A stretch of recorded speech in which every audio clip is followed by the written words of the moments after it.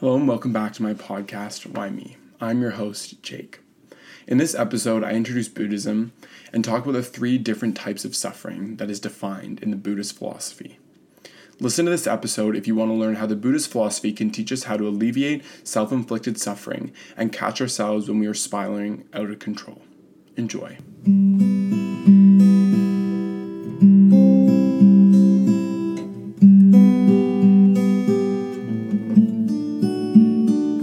So to start off, Buddhism defines 3 different types of suffering, and I'm going to explain these in an example, but I'm just going to list them off first. First is the suffering of suffering, which is any physical pain that is a reaction to the incident that occurred. The second is the suffering of change, the suffering that happens once you realize things have changed and they're not the same as they used to be. And the final type of suffering is pervasive suffering, which is self-inflicted suffering, looking at an incident and criticizing yourself. So I'm going to use an example, actually, that happened to me. When I was in grade, 7, I was at track practice because I was trying to be athletic, and I was having a conversation with someone, and I was looking to my right, and we were running on a track. I don't know what it's called. We were running around a track, and I was running on the inner track. And so I was looking over to my friend, talking to him, not looking ahead of me, and I ran into a bench. And first of all, who would have put a bench on a track? I just assumed that would never be there. And it was really random. But at first, when I ran into the bench, I experienced the suffering of suffering. It went right into my shin, and it actually made a hole in my shin, and it really started to hurt and bleed. So at first, I was experiencing this first type of suffering in that it was physical pain that was occurring in my body, and it hurt a lot. And then after that happened, I experienced the suffering of change. It actually happened on my sister's birthday, and so then I thought to myself, oh, now I'm not going to be able to walk properly, I might miss my sister's birthday, and I was suffering because I was disappointed that was going to happen.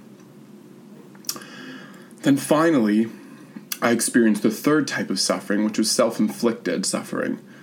I thought to myself, I am such an idiot. My friends are going to think I'm so dumb. How dumb do you have to be to run into a bench? And my mind started to cycle through that. My friends are going to laugh at me. They're going to think that I'm dumb. How could I do this to myself? I'm not very smart, etc., etc. And so these are the 3 types of suffering as explained in the example. Now I'm going to talk about the 4 noble truths of Buddhism. Before I talk about that, the aim of Buddhism is to alleviate suffering. And when people say that, it's easy to get confused because you can't just stop suffering. If a bad thing happens to you, you're not expected to just sit there and act like nothing has happened. So when Buddhism says they want to alleviate suffering, they're focused on the 3rd type of suffering, which is self-inflicted suffering. The 1st and 2nd type of suffering are never going to be able to be stopped. They're a reality of life. And so Buddhism focuses on being aware of when you're inflicting when you're putting, I don't know how to say this, when you're the type of suffering where you're inflicting it on yourself and ending that type of suffering. So that being said, I'm going to talk a little bit about the 4 noble truths that encompass all of Buddhism, and this is universal. The first is that suffering is a certainty in life. No matter who you are, no matter what you do, no matter what you came from, no matter how successful you are, no matter how much money you have, you're going to suffer. And this is something that I don't think we're taught very well when we're children. I always thought that I had this notion that if I achieved success, I would not suffer. And so this is something in Buddhism that is preached very often. The second noble truth is that the cause of suffering emerges from craving life to be different than it is. So Buddhism actually defines suffering as a craving for life to be different than it is. Now, what does that mean? That means that suffering arises when we have an idea of what life should be and what it actually is. So we create this story for ourselves of what we wish that our life could be, and that is actually at the root of all suffering. The reality is that life is impermanent and change is a reality. So suffering is going to emerge. But if we crave for life to be different than it is, this increases suffering. The third noble truth is that we can alleviate suffering by changing our perception of suffering.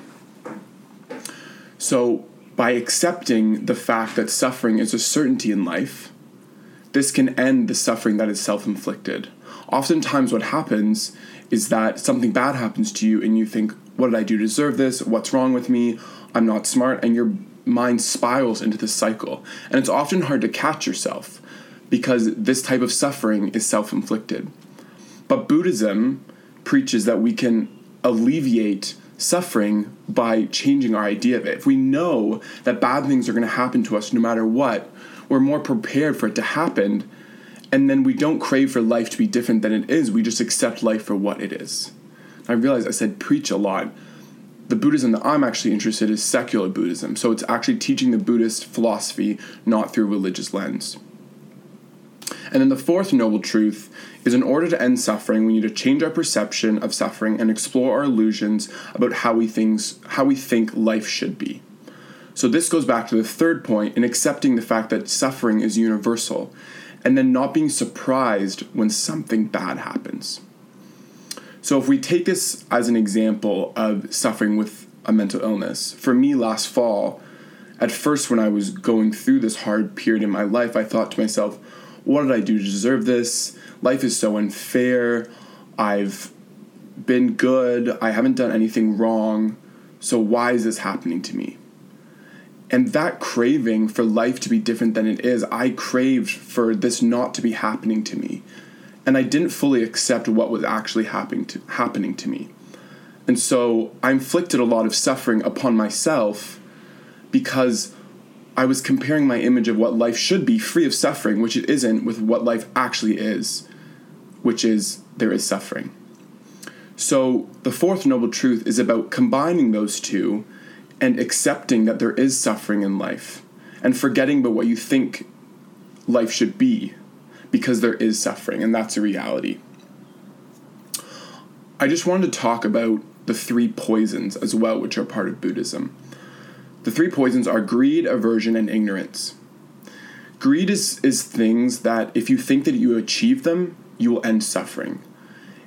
And anything that you think will release suffering is not actually, it's a disillusion. So the most common ones are fame, success, and money. And I think especially for a lot of university students, we have this dream of making hundreds of thousands of dollars a year, and that's going to make us happy and impermanent, and we'll be able to be happy for the rest of our life. And so listening to this idea of greed was really eye-opening for me. The second is aversion. So we think that if we avoid all these things, then we'll be happy for the rest of our life. And then finally is ignorance. And that goes back to the idea of ignoring the fact that we all suffer. So that's a little introduction to Buddhism. To actually practice these ideas in real life, you have to accept life for what it really is instead of thinking about what it should be. Now, how do you do this?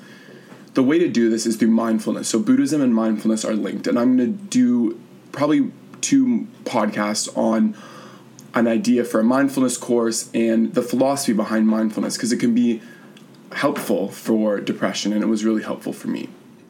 So as 2 takeaways for this discussion, you don't have homework though, don't worry, it sounds like an English class or something as a takeaway. The first takeaway is that the reality is that in life everyone will suffer, and there's no way to get away from that. The second takeaway is that in the Buddhist philosophy, suffering is defined as a craving for life to be different than it is. So I hope that you enjoyed this short introduction to Buddhism, and look out for my next podcast, which will be on mindfulness, which helps you apply the principles of Buddhism and practice them. Talk to you next time.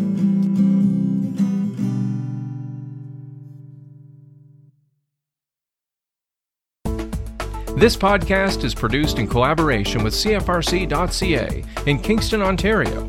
CFRC is located on traditional Anishinaabe and Haudenosaunee territory. Infrastructure support for the CFRC podcast project is provided by the Queen's University Faculty of Engineering and Applied Science. For more information or to get involved in podcasting, visit podcasts.cfrc.ca.